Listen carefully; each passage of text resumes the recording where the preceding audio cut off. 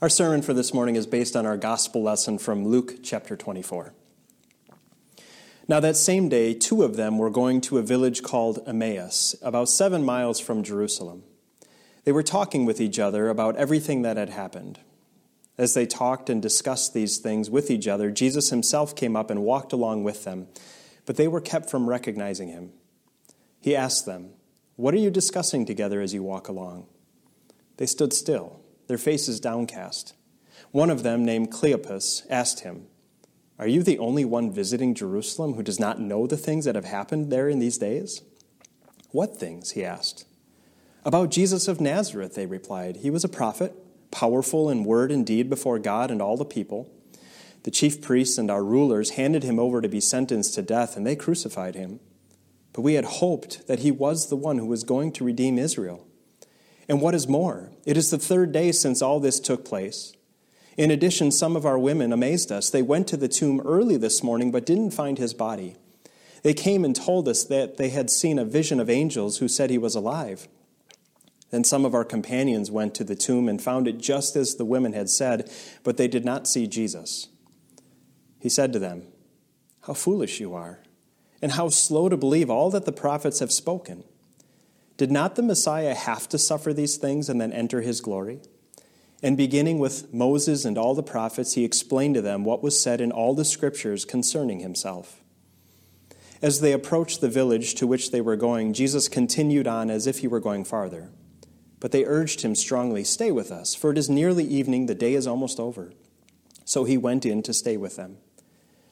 When he was at the table with them, he took bread, gave thanks, broke it, and began to give it to them.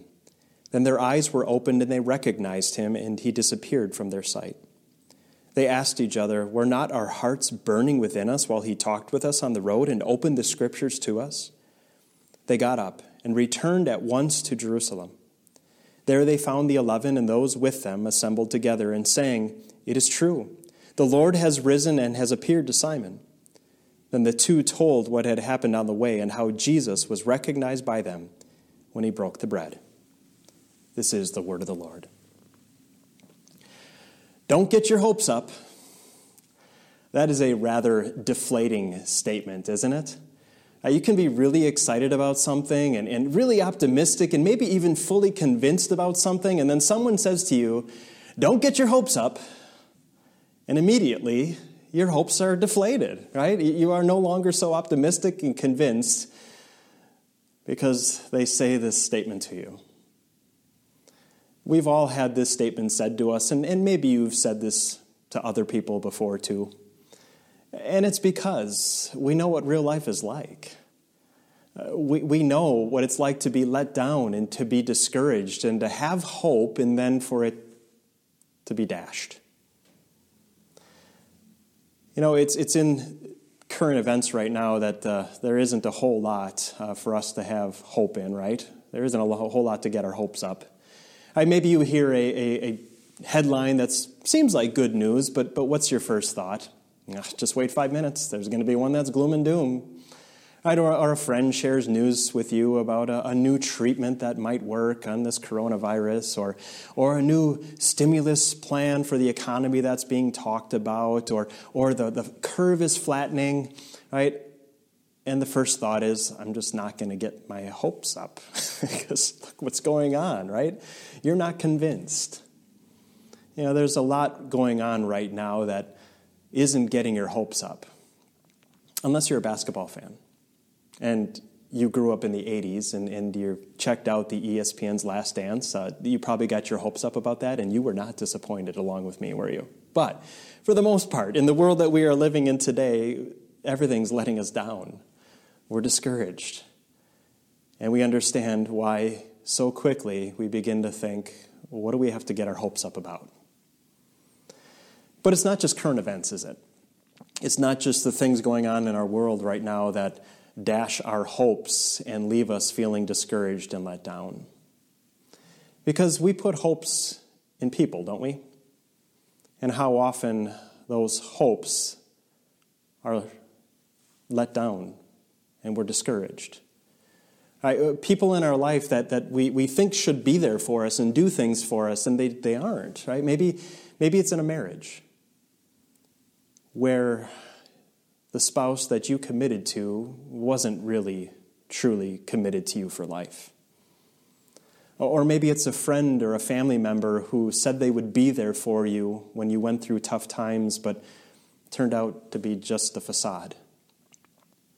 Or maybe it was with a coworker who was supposed to work on that project with you, but they weren't there, and then in the end took all the credit with your boss. Right? How often don't we get our hopes up in people around us only to be discouraged and let down?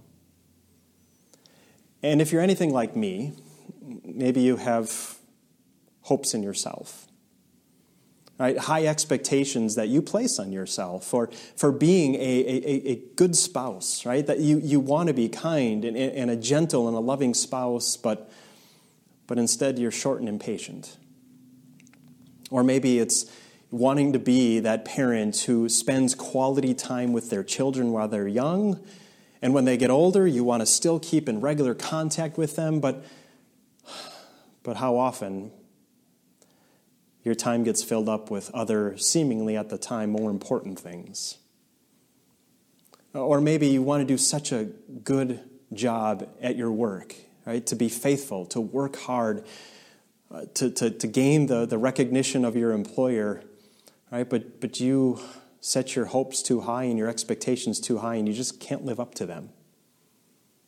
Or maybe it's in your relationship with God, right? Where you want to be this faithful Christian, where you want to be reading your Bible regularly and in prayer often, but yet how often you disappoint yourself. And you're left with nothing but guilt and regret when you have these high expectations in your life, these hopes in yourself, and you're left discouraged and feeling let down in yourself. Or maybe if you're anything like me, you have high hopes for God. You place these expectations on God and you expect Him to live up to them, right? That things should go just a certain way in your life. Or you pray so hard for that loved one to get better, but they only seem to be getting worse. Or you raise a child to know Jesus, but when they grow up, they seem to turn their back on Him and on their faith. Or maybe it's in the world situation and you think, God, if you would just do what I thought should be done, right? If you'd do what I think would be good and right here in the world, then maybe there wouldn't be all this suffering and all this trouble and sadness in our world.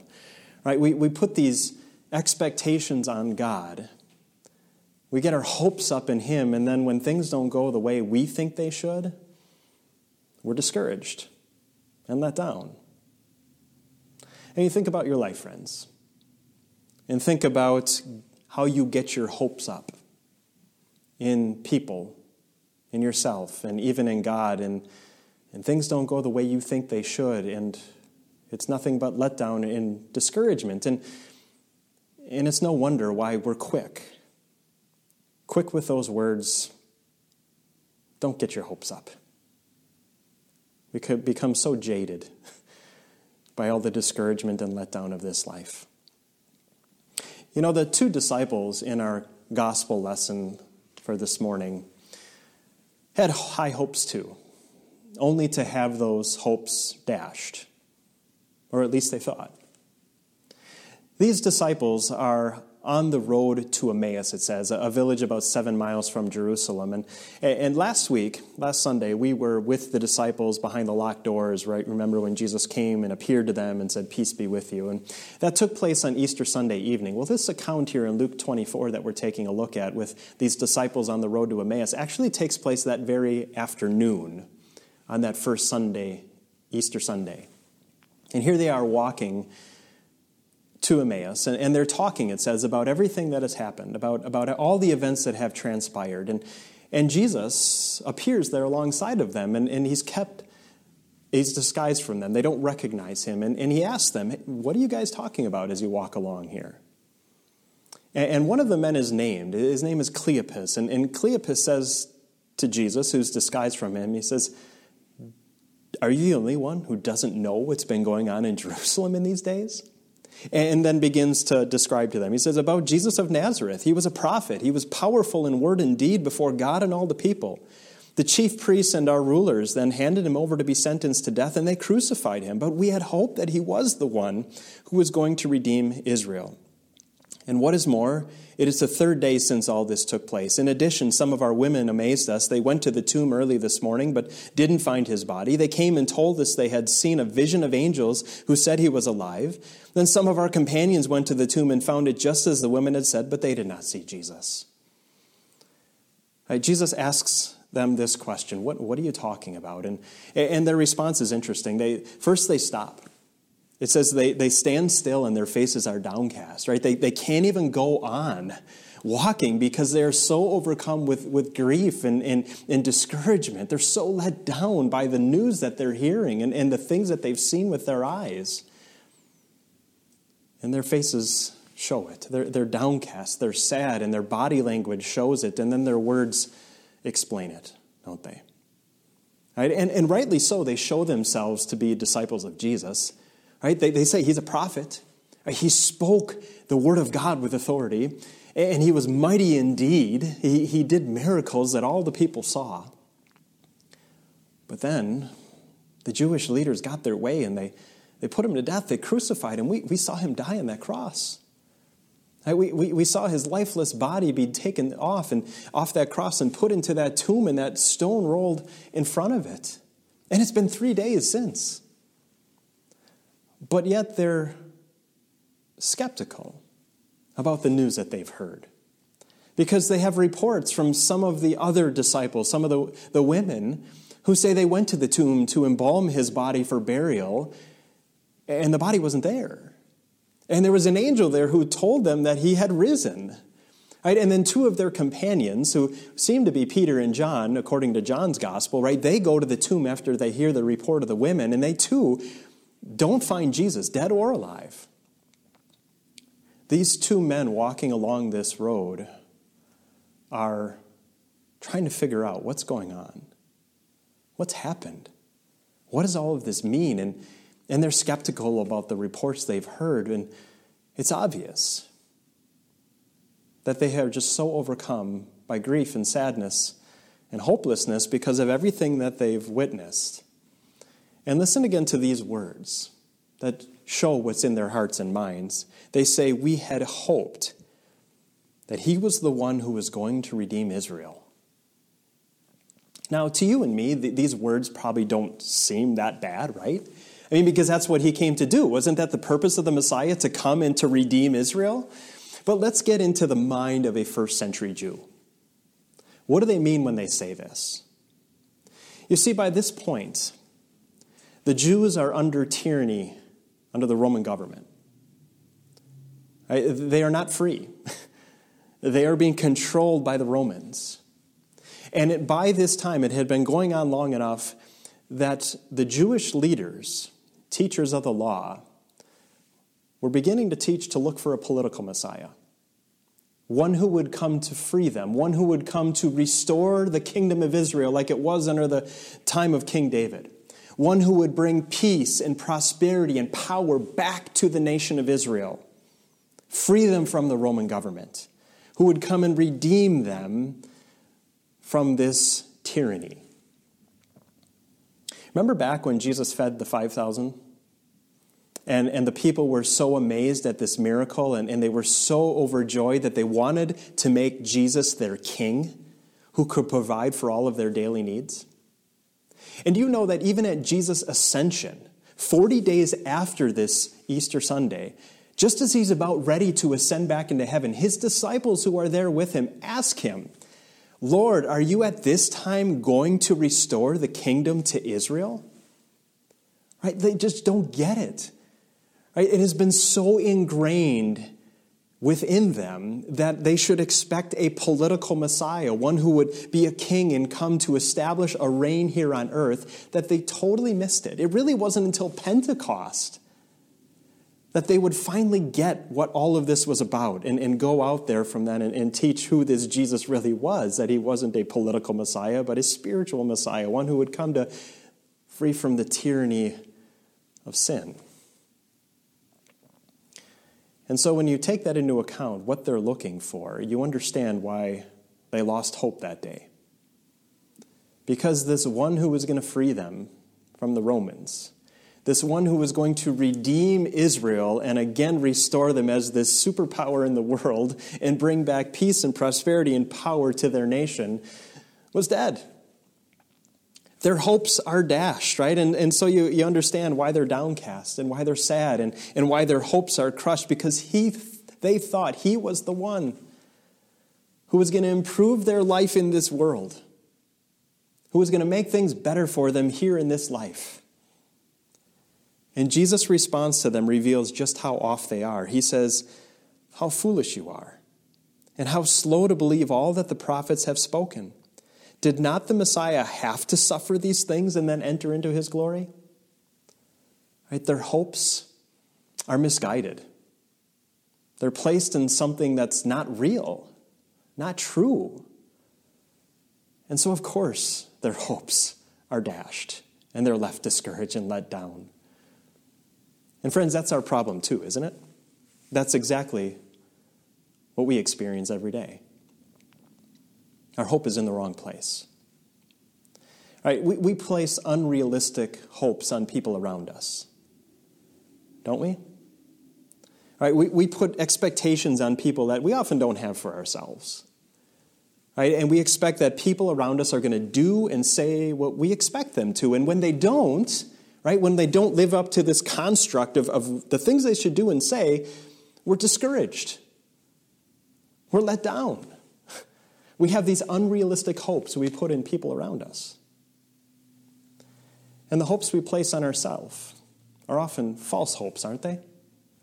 It's not a bad thing to have high expectations of yourself. It's not a bad thing at all to want to be a good, faithful spouse, right? And a kind, loving parent, or a faithful, hardworking employee, or a Christian who reads their Bible and prays daily. Right? There's nothing wrong with those things, but it's false hope when we begin to think that the ability and the power to do these things rest within ourselves.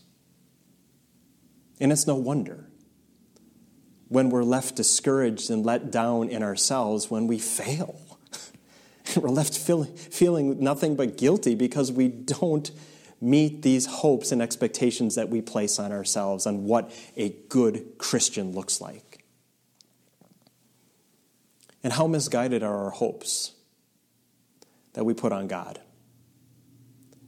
With our limited knowledge, with our inability to see the future, and our knack to forget the past.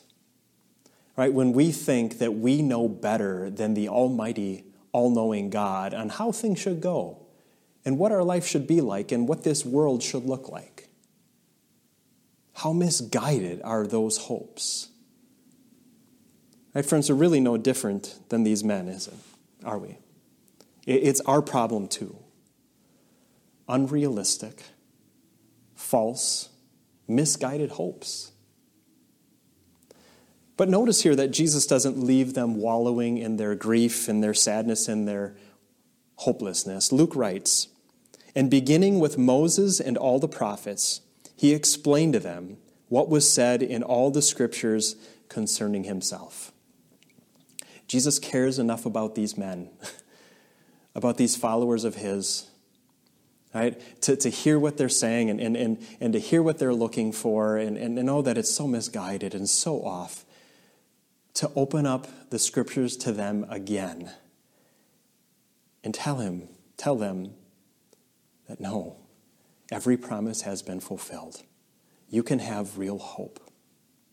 This isn't the first time that he's told his disciples. That there's a number of occasions where he tells them what's going to happen, that he's going to go to Jerusalem, he's going to suffer, he's going to die, but then he's going to rise again.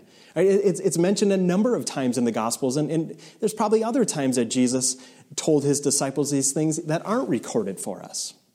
But here again, even after his resurrection, with patience and love for these disciples, he points to those scriptures concerning himself. Which scriptures do you think he pointed to? Which ones do you think he opened them up to that day? Was it maybe Isaiah 53, right? Where Isaiah prophesies about that coming Messiah, that he would be pierced for our transgressions, crushed for our iniquities. The punishment that brought us peace would be upon him, and by his wounds we would be healed. Or maybe it would be Psalm 16 that says that Messiah would not be abandoned to the grave, that Holy One would not see decay. Or maybe it would be the prophet Hosea, through whom God said, I will deliver my people from the power of the grave. I will redeem them from death. Or maybe the prophet Jeremiah, who was inspired to write about the coming Messiah. You, the Messiah, are the hope of Israel. You are its Savior. No doubt it could have been any of these, and maybe many, many more. Because all of those Old Testament scriptures point forward to that coming Messiah. All promises that were fulfilled in his life, in his death, in his resurrection. It's there that you find what it means that he would come to redeem Israel. Then it wasn't tyranny from the Romans that he came to free his people from. That would be way too small. Instead, to come and free them from the tyranny of sin and death and Satan. That this Redeemer, this promised Messiah, wasn't promised just to come and to give them a better life here on this earth. No, that would be too small. But instead, the promise of an eternal life with him forever in heaven. And that this Savior, this Messiah, came to redeem all people, and not to bring them riches here on earth. No, that would be too small. But instead, to bring them the promise of the greater riches, the spiritual riches, the unending riches of peace, of forgiveness, of joy, of hope. Friends, God opened the minds of these believers, these disciples on this road to Emmaus, as Jesus opened up the scriptures to show them and give them renewed and real and sure hope. Here on this road, they found the hope that they were longing for. And you see it in how they respond, right? They beg him. Right, as he pretends he's going to go on a little longer, they beg him, no, come and stay with us. Stay with us. It's almost evening. The day is almost over. Come. Right? And then after he breaks the bread and they recognize who he is, their eyes are open to see this is the risen Jesus, and he disappears from their sight. What do they say to each other? How our hearts were burning within us as he opened up those scriptures to us. Right? They burned with hope, with real, true, and living hope, because this is the only one that could give them that hope, what they had hoped for. The reason why he had come, he revealed to them again. Friends, they got their hopes up. They got their hopes up in the only one who could give them true hope, in this one who is alive, and that means every single promise of God is fulfilled. You see, along with these two disciples on that road to Emmaus, our hope is often misguided, our hope is often false, but Jesus offers us something far better than the things that we put our hope in this life. Jesus offers us something far greater, things to hope in that are true and are living and that are forever. This past week, there's a man in Ontario, Canada, who lost his job, his livelihood, and he had a family to feed. And so he walked into a grocery store and began putting fruit and vegetables into his backpack. The man had lost hope. The man had resorted to stealing to try to feed his family. He was so discouraged and so let down, he just didn't know what else to do. Well, he got caught. And that owner of that store confronted him and asked to see what was in his bag and found the fruits and vegetables. But then something absolutely unexpected happened. That owner of that store did not call the police as you would expect him to. Instead, he was overheard saying to that man, "We're going to feed you." And that man left that grocery store with bags full of food for his family. And friends, isn't that the way Jesus works, but in a much greater sense? Right? We become so discouraged and so let down. Right? We place our hopes in the wrong things here in this life. But Jesus comes along and gives us something much better, something much greater. He comes to bring what our hungry hearts and our thirsty souls desire and need more than absolutely anything. The blessings that only He can bring. The promises that only He can make and keep. He comes to bring hope. True and living hope that nothing and no one else in this life can bring to us. And think about what this means for all of our unrealistic hopes and all of our false hopes and all of our misguided hopes that we have in this life. Because the risen Jesus is the fulfillment of every promise of God, and because He is your true and living hope, you can stop putting unrealistic hopes on people in your life. You can. Right? And instead, you can love them. And you can forgive them.